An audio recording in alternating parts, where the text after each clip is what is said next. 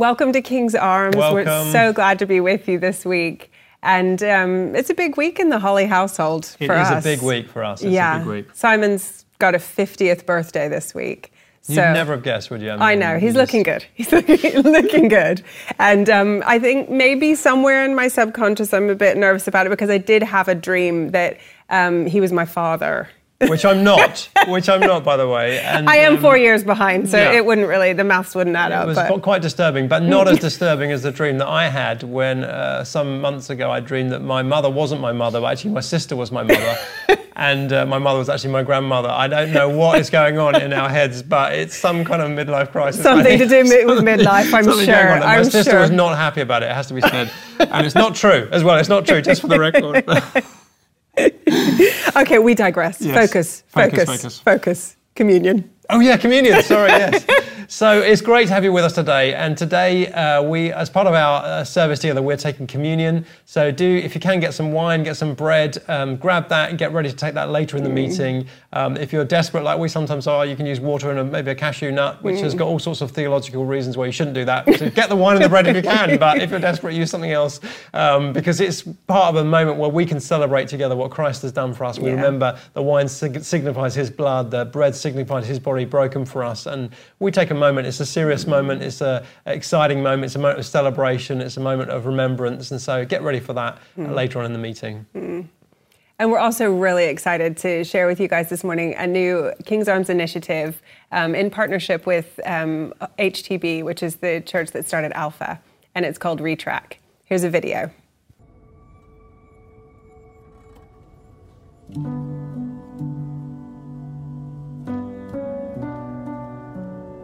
In years from now, when this time is a history lesson or a question asked by our children's children, where was God's love? Did you see it? Was it there? Or was it hiding amidst the chaos, covered by the rubble of our despair? Just how powerful did it turn out to be?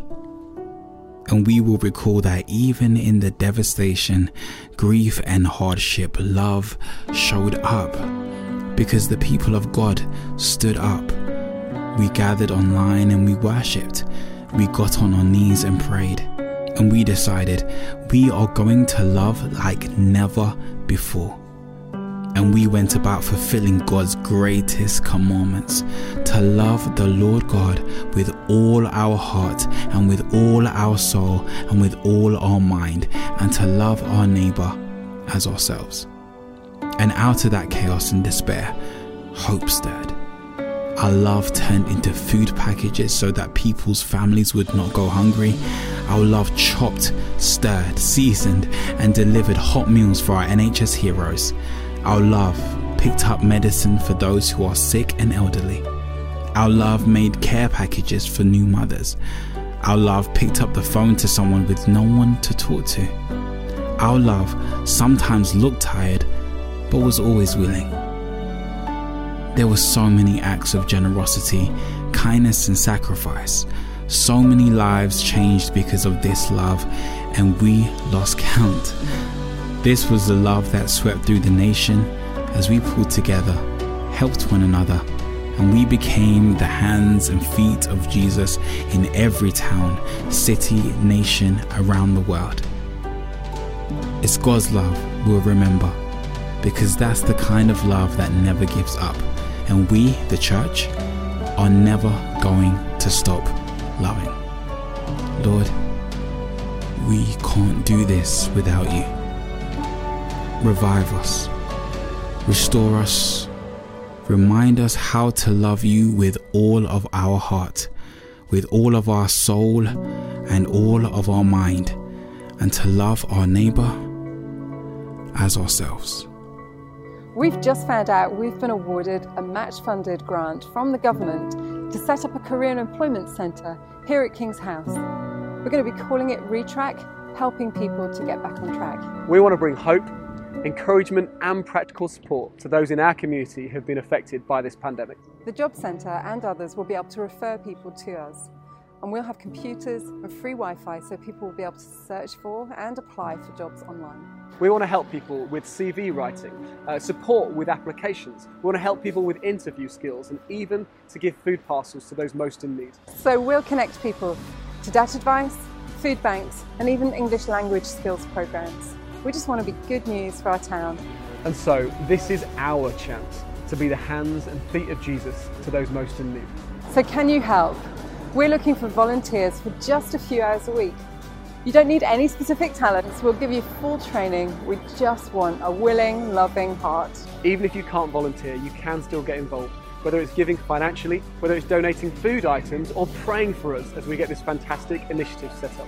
So let's do as Christ commands and love our neighbours. You can find out more at retrack.org. It's so great to be able to be serving our community, and It's so good. It's so good, isn't it? If you want to find out more or get involved, you can go to re-track.org. Very good. Let's prepare our hearts for worship, shall we? I was just reflecting as I was listening to a song this week about how Jesus has turned an altar into a table. One was a sacrificial system that was formal and helped people connect with God, but in a very formalized way. But Jesus made it into a table, a place of communion, a place of informality. We can meet with God as friends. So it says in Psalms 23, you prepare a table before me in the presence of my enemies. You anoint my head with oil. My cup overflows. So Lord, we just thank you that you prepared a table for us in the presence of our enemies. The table of communion that we're going to take later on was the place where you prepared a table that we could feast and connect with you, that we could know our sins are washed away, our healing comes, that life comes to us in the presence of our enemies. Even though the enemies are around us, we know that we are in your presence. And we just thank you, Lord, for that. Let's fix our eyes on him and worship him together, shall we?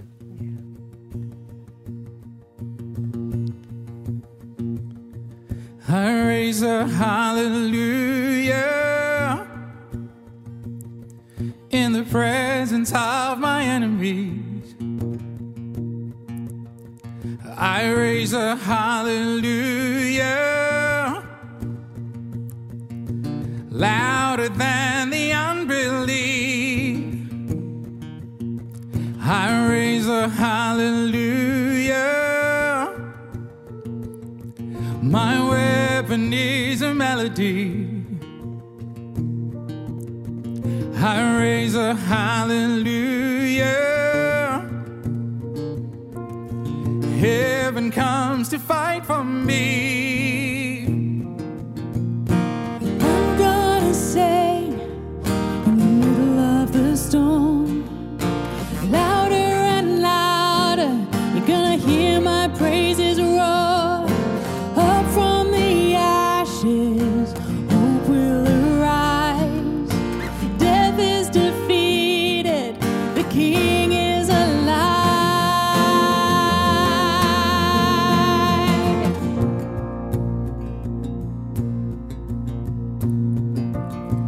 I raise a hallelujah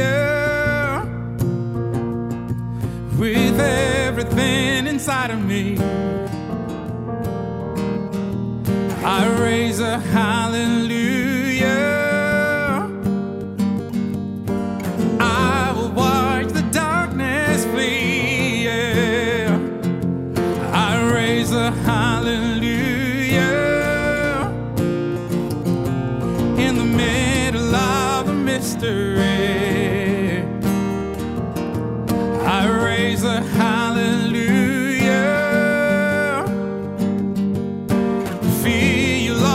Hold on me, yeah.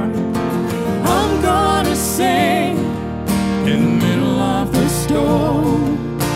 louder and louder, you're gonna hear my praises roar. Up from the ashes, hope will arise. Death is defeated, the King is alive.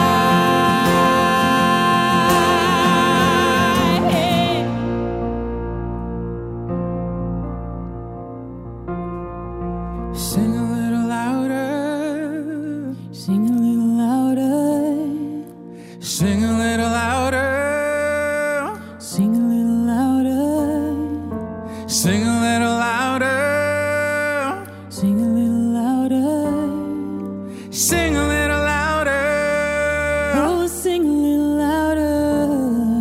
Yes, sing a little louder. In the presence of my enemies, oh. Sing a little louder. Louder than the unbelief. Sing a little louder.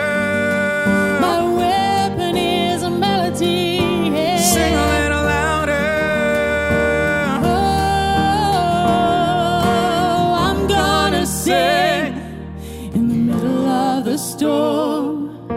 Louder and louder, you're gonna hear my praises roar. Up from the ashes, hope will rise.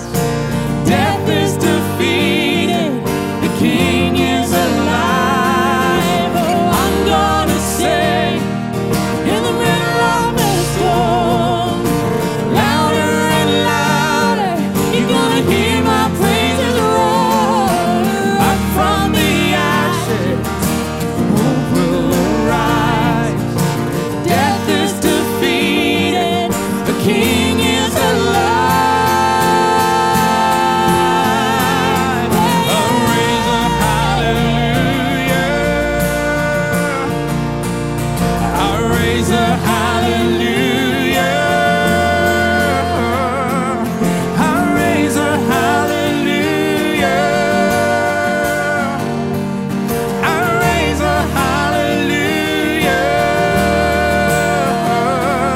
I'll raise a hallelujah. I'll raise a hallelujah. I'll raise a hallelujah. I'll raise a hallelujah.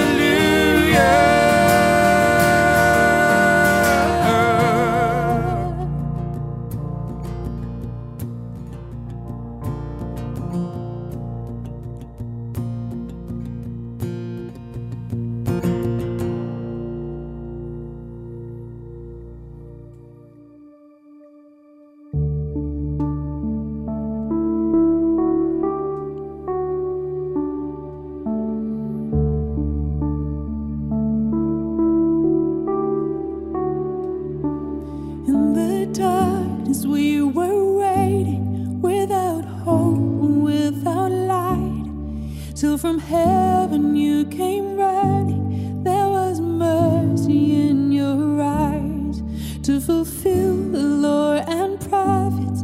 To a virgin came the word, from a throne of endless glory to a cradle in the dirt.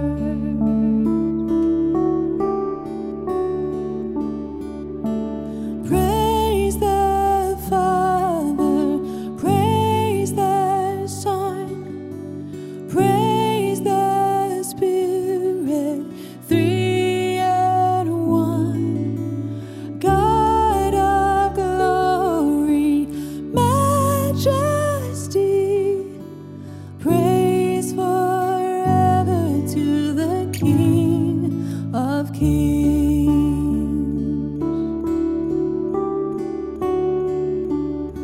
To reveal the kingdom coming and to reconcile the lost, to redeem the whole creation. You did not despise the cost, for even in your suffering you saw to the other side, knowing this was our salvation. Jesus, for our sake you died.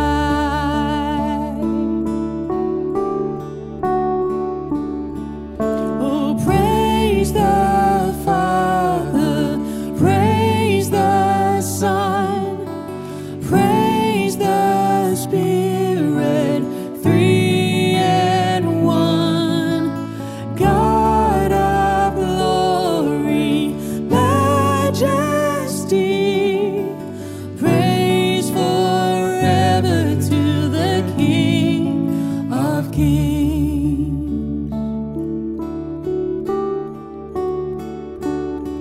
In the morning that you rose, all of heaven held its breath, till that stone was moved for good, for the Lamb had conquered death. And the rose from their tombs, and the angels stood in awe for the souls of all who come to the Father are restored. And the church of Christ was born. Then the Spirit lit the flame. Now this gospel truth of all shall not kneel, shall not fade. By His blood and in His name, in His freedom I am free. For the love of Jesus Christ, who has resurrected me.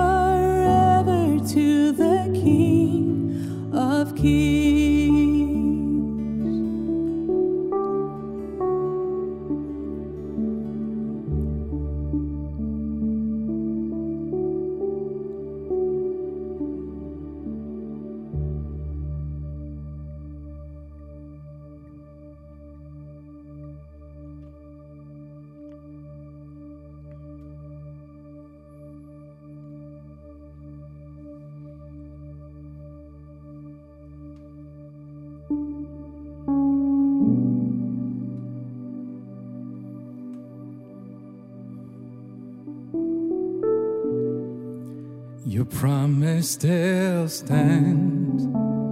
Great is your faithfulness. Your faithfulness. I'm still in your hands. This is my confidence. You've never failed me yet. Promise still stands. Great is your faithfulness, your faithfulness. I'm still in your hands. This is my confidence. You've never failed me yet.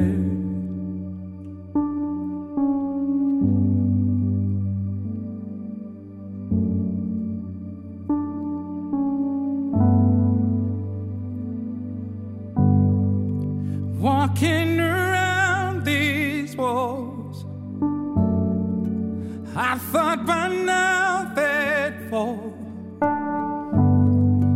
but you have never failed me yet.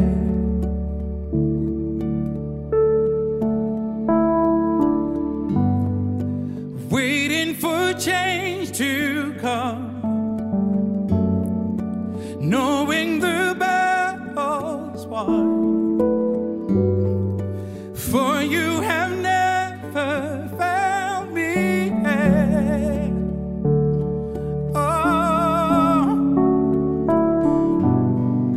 your promise still stands. Great is your faithfulness, faithfulness. I'm still in your hands. This is my confidence. You've never failed me yet. Oh.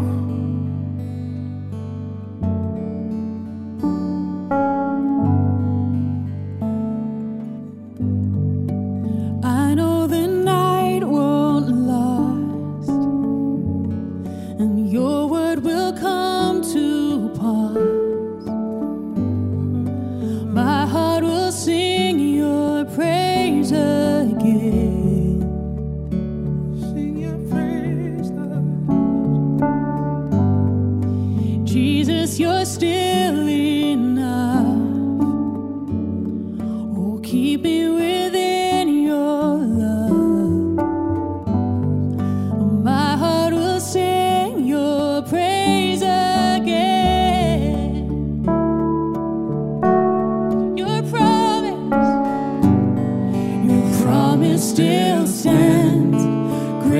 is your faithfulness, your faithfulness. I'm still in your hands. This is my confidence. You never fail me yet.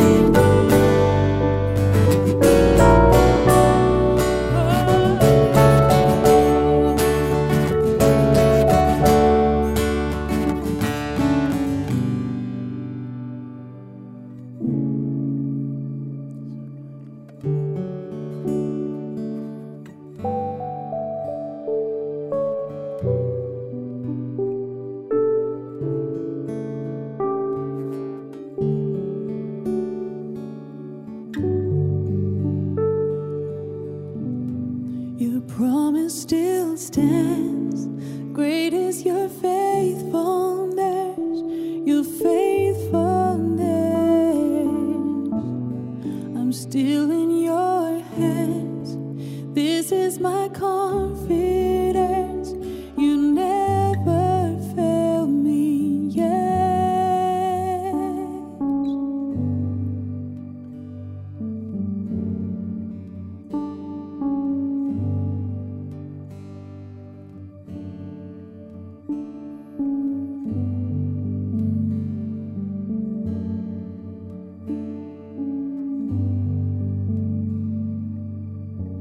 Yeah, God, we just thank you. We remember the mountains that you've moved in the past where it seemed absolutely impossible, and you knew the best way and you came through. We remember that, God. We call that to memory, and it gives us faith, and it gives us hope for today's mountains. And we just, we trust you, God. We give you the challenges in front of us. We trust you and we love you. In Jesus' name, amen. Amen. Yes, Lord. Amen.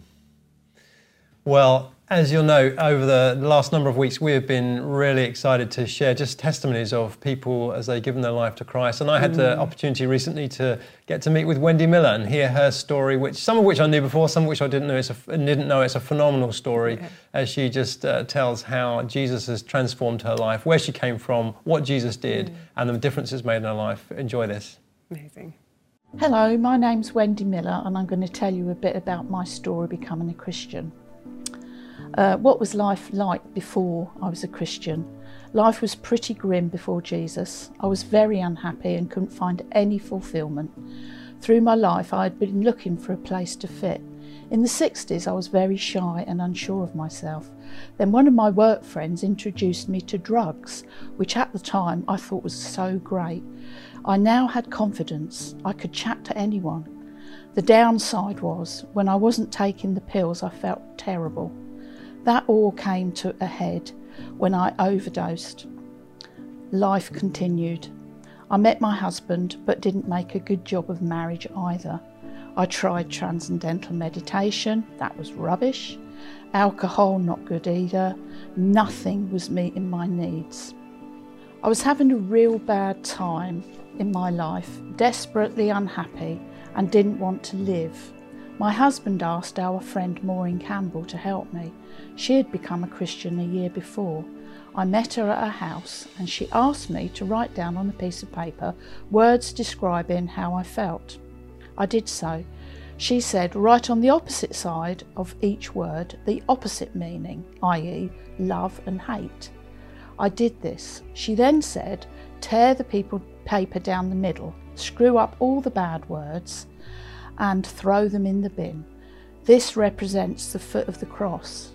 She then asked if she could pray for me and said she would ask Jesus to give me all of the good things which I had written. I didn't think she was going to pray for me until after I'd gone home. Not so. She prayed right then that Jesus would show me his love and kindness, etc. Immediately I felt the love of Jesus soak over me. I cried. I had never in all my life felt loved before. It was amazing. The difference Jesus has made to my life is awesome. The very next day I stopped swearing. My vocabulary had been awful. Now I had no need to swear. I couldn't stop smiling. I was so happy. This went on for months, but of course you can't live on a high forever. Life has never been the same. I will love Jesus forever, but life, of course, has its difficulties. But having the love of Jesus and knowing that he will never leave me makes life so very much better. There's always more to learn, and I like that about God. Life is a journey that I never want to go on my own, and I don't have to, as I will always have Jesus in my life. Wasn't that great to hear that story? Just so encouraging to hear Wendy's story. Wasn't it so good? Yeah, so good. And I just want to encourage us all to be ready to tell our stories. The Bible says that we should always be ready to give a reason for the hope that we have. And there is a world out there that needs hope. And we carry a hope. We have a joy that comes from the hope that we carry because of what Christ has done in us. So let's all get ready. Let's practice in our homes, in our friendship groups. What was it life like for you before you became a Christian? What happened when you became a Christian? And what difference has it made in your life? And if you're not yet a Christian, I would just encourage you as a response to that story. What would it look like for you to give your life to follow Jesus? We'll take a moment at the end of the meeting. You can respond to that as well. Amazing. That's good. Now it's our chance to give into all that the King's Arms is doing. If you want to give, you can click on the link on the screen, or some of us give by standing order. That's good too, whatever's easiest for you. And thank you so much for your generosity and your partnership over the years. Yeah, that's so good. And now we've got Phil Wilthew speaking to us this morning. So open your heart and enjoy.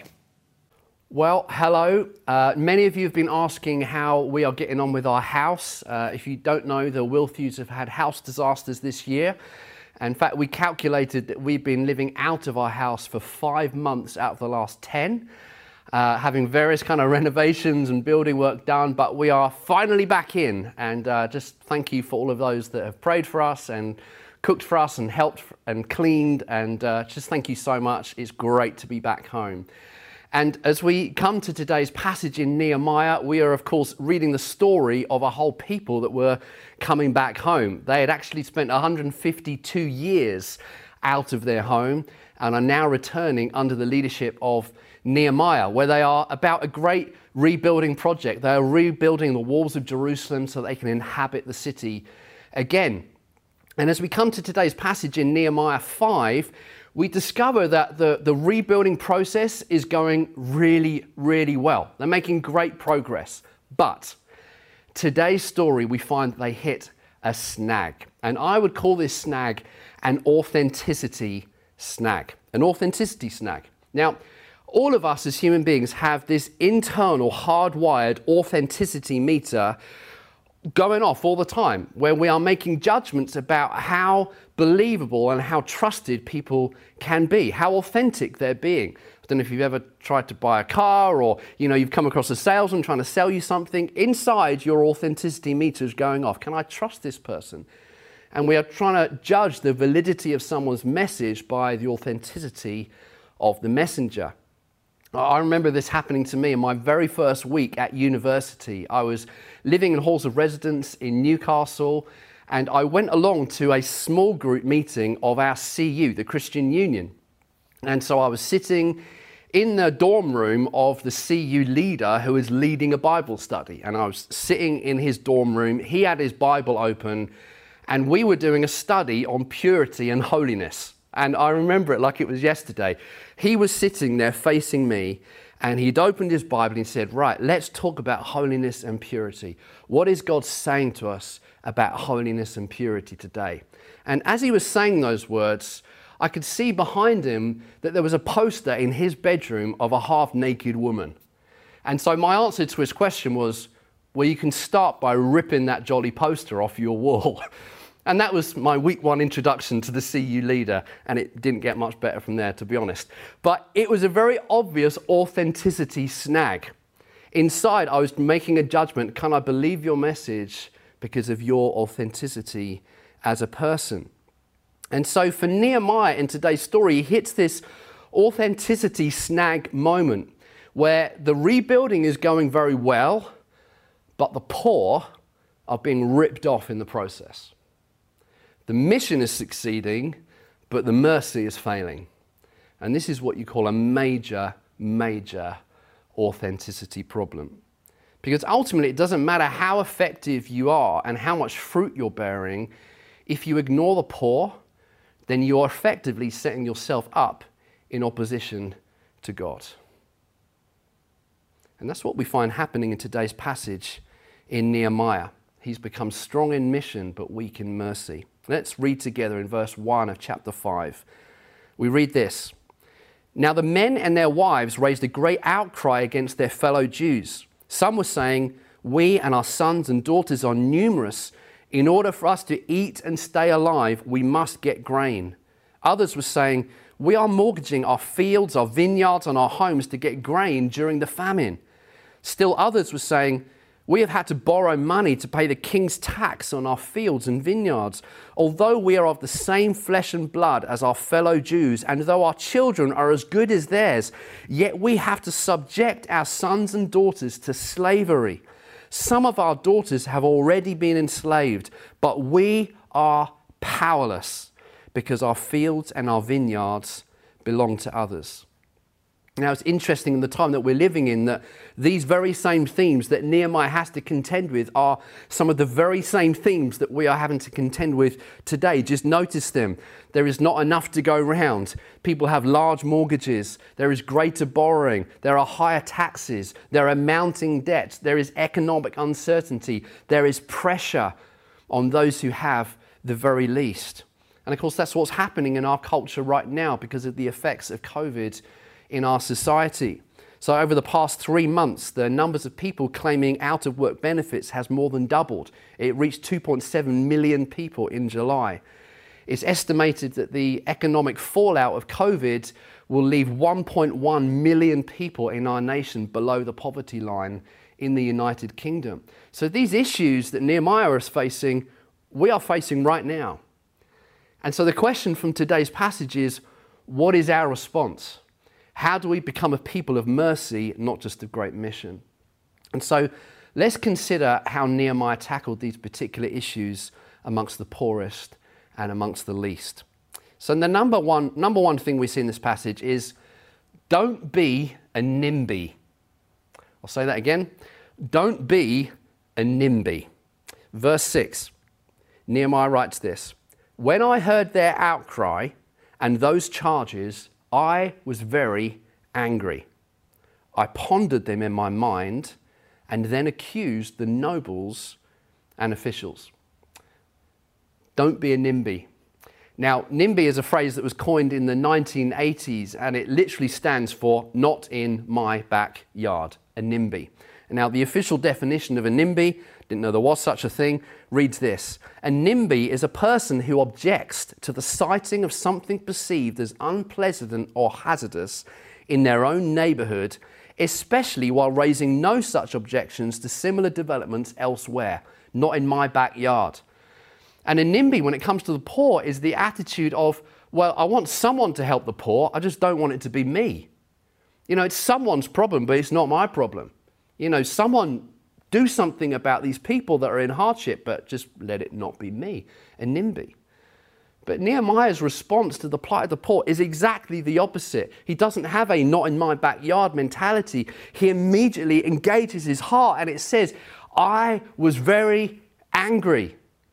It touched him. It touched his emotions. It engaged him at a physical, emotional level. He was touched by the outcry of the poor. The question is, are you and I touched by the outcry of the poor at the moment? Or is it just bouncing off us as somebody else's problem? And there are, of course, many reasons why sometimes we can leave ourselves removed and a bit aloof from the plight and the cry of the poor. Sometimes it's just that we simply don't care. Let's be honest. Sometimes we are so self-absorbed that we really just don't care about the poor. As long as I'm not in poverty, then it's not my problem. And friends, if that's you, there is one answer.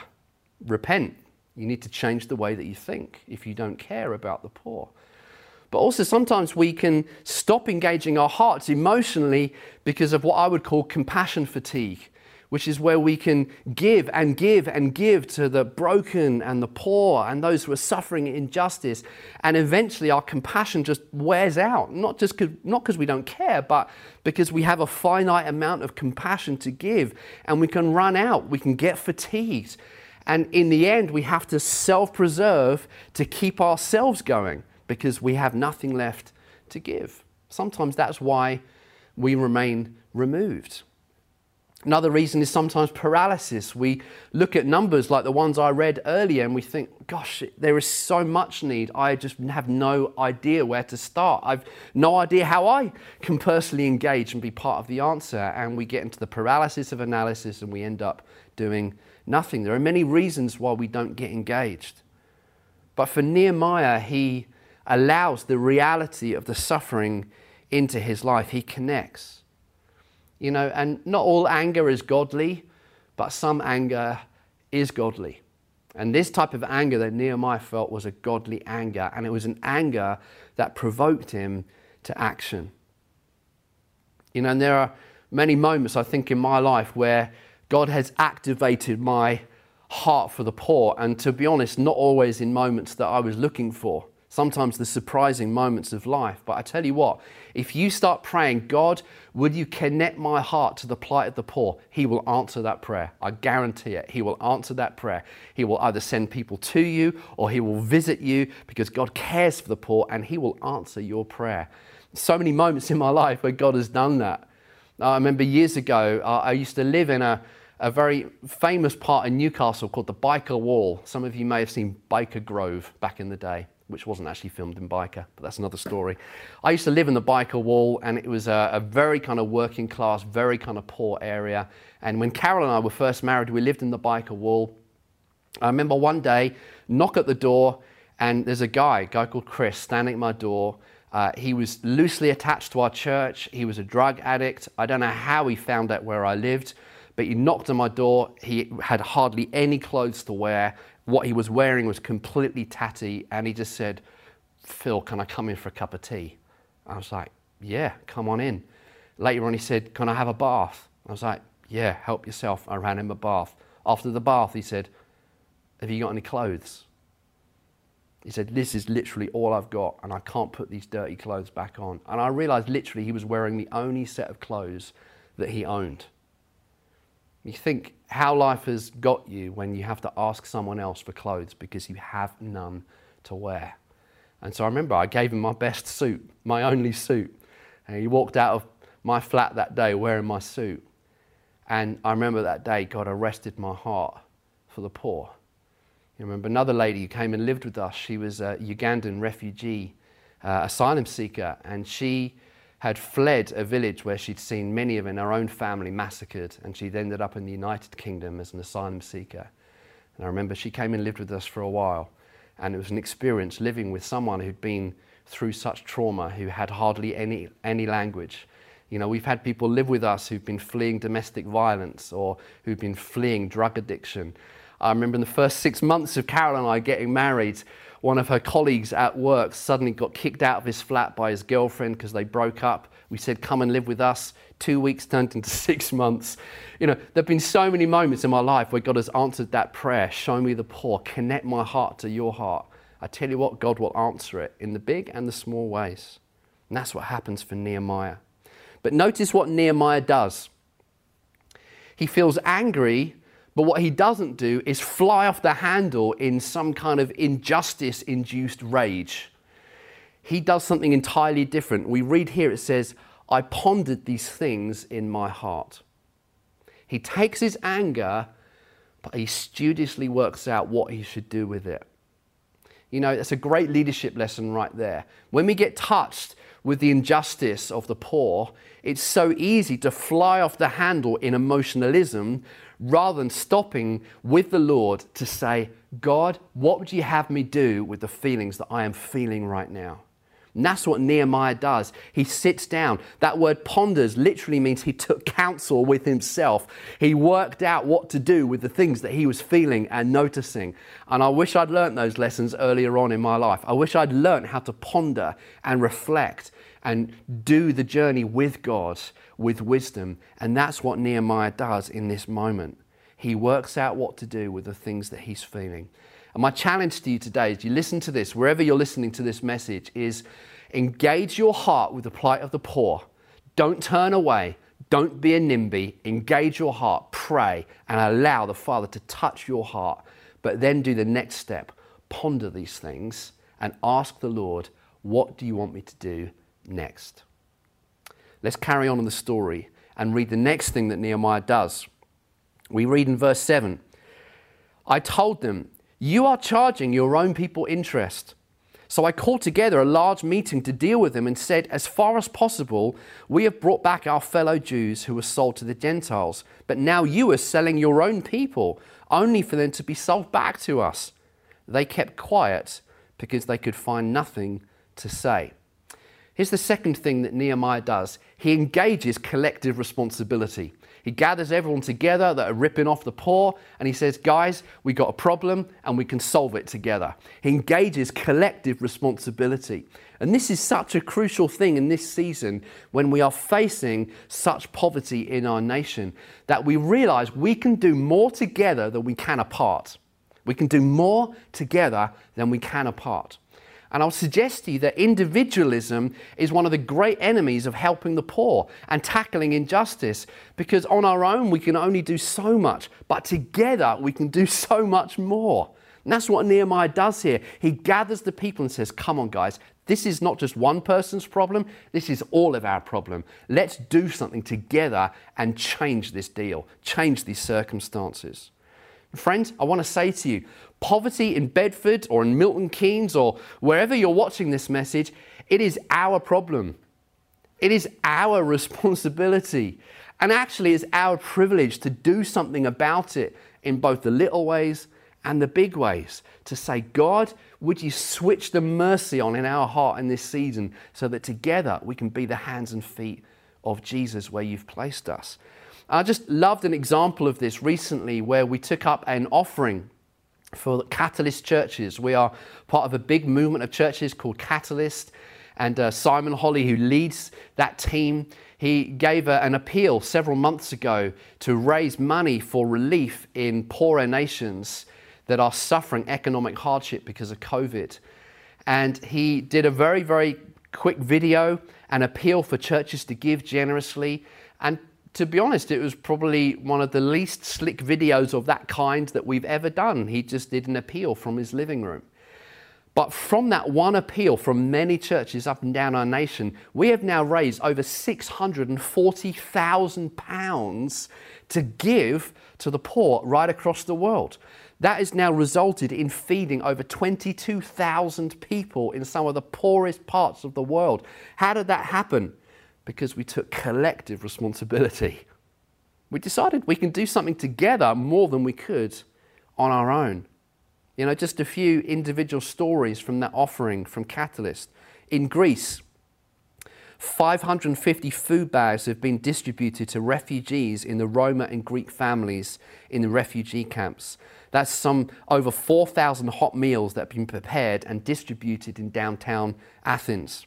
Another family, an Iranian family, wrote that they'd received a food bag in Greece from the team, and that just that very day when they received their food bag, their oil, rice and tea bags had completely run out on that very day that they were given a food bag from our Catalyst Relief Fund. Another pastor in Albania, he shared his thanks for us helping the poorest in his community. This is what he wrote to us. He said, hello. We want to thank you first for the support and the help that you gave. I have to mention that it's had quite an impact on alleviating the economic and psychological and spiritual struggle we as a church are having during this time. Your help came at the right time to remind us that we are not alone and that we have brothers and sisters. Isn't that amazing? To remind us that we had brothers and sisters. There is such a joy and hope to see that we are part of a bigger family, and this has helped us and given us strength. So thank you again for everything that you did for us, and God bless you. You see, there's power when a community comes together to be the hands and feet of Jesus. Friends, our community needs that right now. And our challenge is not just to think about me and mine.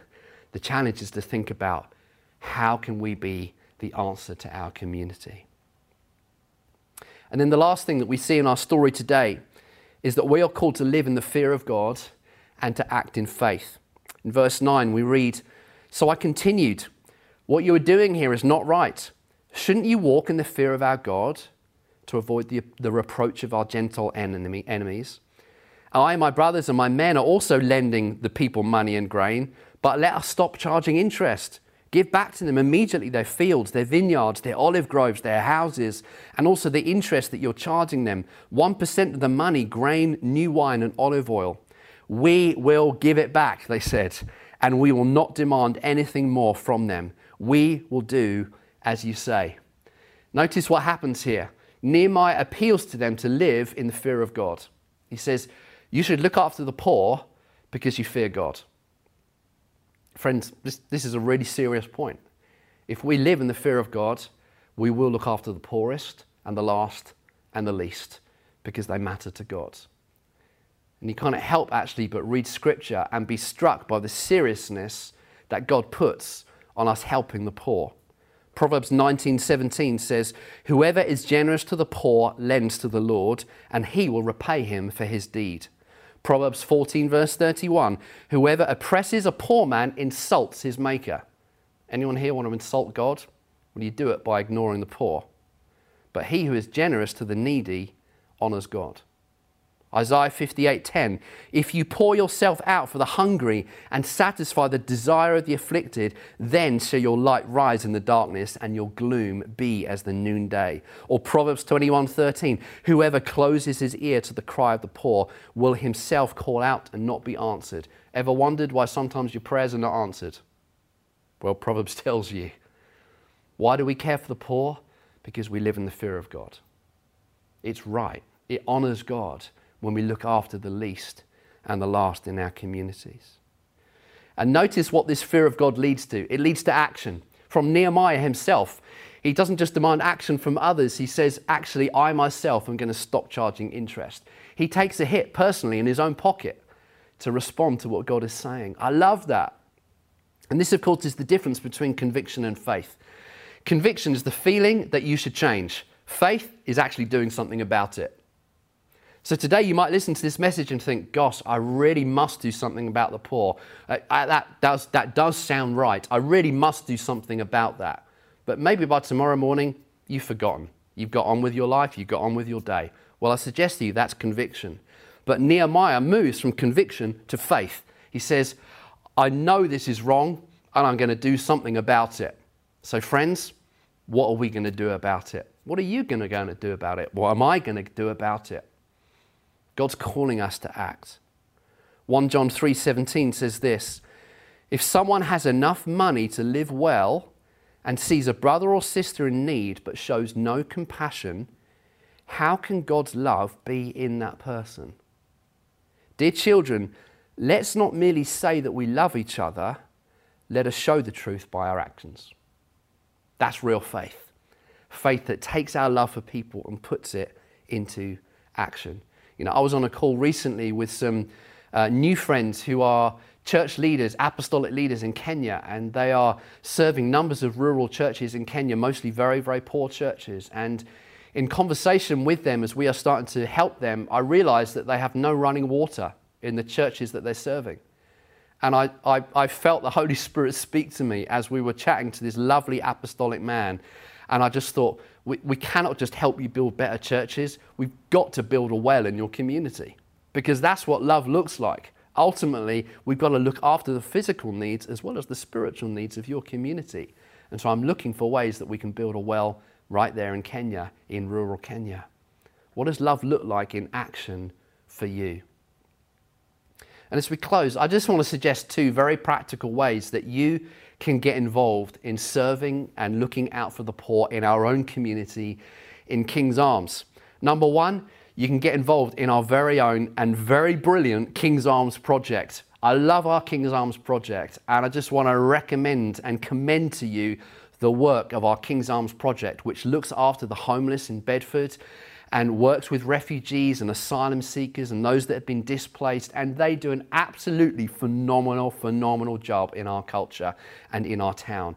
I just want to encourage you to get involved. Get on their website. You can check it out through the King's Arms website, or directly go to King's Arms Project Bedford and just get involved. You can pray for the project. You can volunteer on the project. You can start giving to the project. You can just find out how you can be a supporter to help those who are homeless in Bedford. So get involved in King's Arms Project is number 1. Second way that you can get involved is a new project that's coming online very soon called Project Retrack. And we are going to be running this project from our building in the coming weeks and months. And it's a new project particularly set up to help those who are going to be economically disadvantaged in this season, particularly those who are out of work, those who maybe don't have a knowledge of the benefits system and need help getting access to it, maybe those that don't have access to computers and need help applying for jobs and putting together their CVs. We're going to make this a one-stop shop to signpost people to food packages and care packages and toys for children, those that need those things in this season. We're going to set up a project here to help those in our community, because right now that is going to be one of the up-and-coming needs of many people, particularly the poorest in Bedford. So you can sign up, you can volunteer and get involved in Project Retrack. If you want to know more, you can contact Isabel Turner at the King's Arms Church offices, or just look out on the website for more details. These are 2 ways that practically you can get involved. King's Arms Project, Project Retrack. But listen, whatever you do in this season, let it not just be about the mission. Let it also be about the mercy. Let it be about the heart of the Father for the poorest. Let's rebuild a wall, yes. Let's get on with the job, yes. But let's not forget our compassion in the process. Amen. Thank you so much, Phil. That was so good. And today we're just going to finish with communion. We're going to end a bit differently. Simon, why don't you lead us through communion? Yeah. 1 Corinthians 11:23 says this: "For I received from the Lord what I also delivered to you, that the Lord Jesus, on the night he was betrayed, took bread, and when he had given thanks, he broke it, and he said, 'This is my body, which is for you. Do this in remembrance of me.' In the same way, he took the cup after supper, saying, 'This cup is the new covenant in my blood. Do this as often as you drink it in remembrance of me. For as often as you eat this bread and drink this cup, you proclaim the Lord's death until he comes.'" So we take communion as a remembrance of what Christ has done for us, that he has gave himself for us, for the forgiveness of our sins, for the restoration, the resurrection of our bodies one day, that he is in us and working through us, that we partake of his blood and his body in these symbols, recognizing that we are now in Christ if we're followers of him. And if you're not yet a believer, if you're not yet a follower of Jesus, but what you've heard today or over previous weeks, you're ready for that step, then I'd encourage you to use this first communion as a step to say, "Jesus, I want to follow you. Jesus, I want to receive your sacrifice for myself." But let me just pray, and then we're going to finish the meeting. You can just take as long as you like, just taking communion together in your homes. If you're watching online on your own, then join in with a chat, live prayer. The host there would love to pray with you just as you take communion. So yeah, Father, we just thank you for this these symbols that you've given us in your Son, Jesus. We thank you for the sacrifice, Jesus, that you made for us. We thank you, Holy Spirit, that you make these things alive and real to us today, and that wherever our King's Arms family is scattered across our region, even across the world, we just thank you, Father, that we are united in one body, we're united in one head, Jesus Christ. And we just thank you, Lord, for that memory that we can make of that today. We thank you, Lord, for the sacrifice for each one of us. We thank you for your forgiveness. And if there's any things in your heart that you need the Lord to forgive you of, just bring them to his attention now. Just say, Lord, forgive me. Wash me clean from this thing. If there's anyone that you need to forgive, take a moment now just to forgive as you take communion. Lord, we just thank you for the power of your blood. We thank you for the power of your broken body to bring restoration and wholeness to each one of us. And we take these symbols as in remembrance of you today. We thank you, Lord, for your sacrifice. In your mighty name, amen. Amen. Let's take communion together, shall we?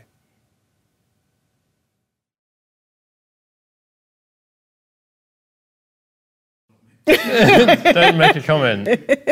Josh is banning any comments all about the him snacks, and food. all the drinks. This is now a stitch up. Phil made me say that Josh is eating again. He's denying it, but who will ever know the truth? You can go to retrack.org, retrack-org. No, re-track.org. Oh, dadgum. We're going to have to do that again. Re-track.org. No, we'll do that again. We'll do that again. Retrack-org.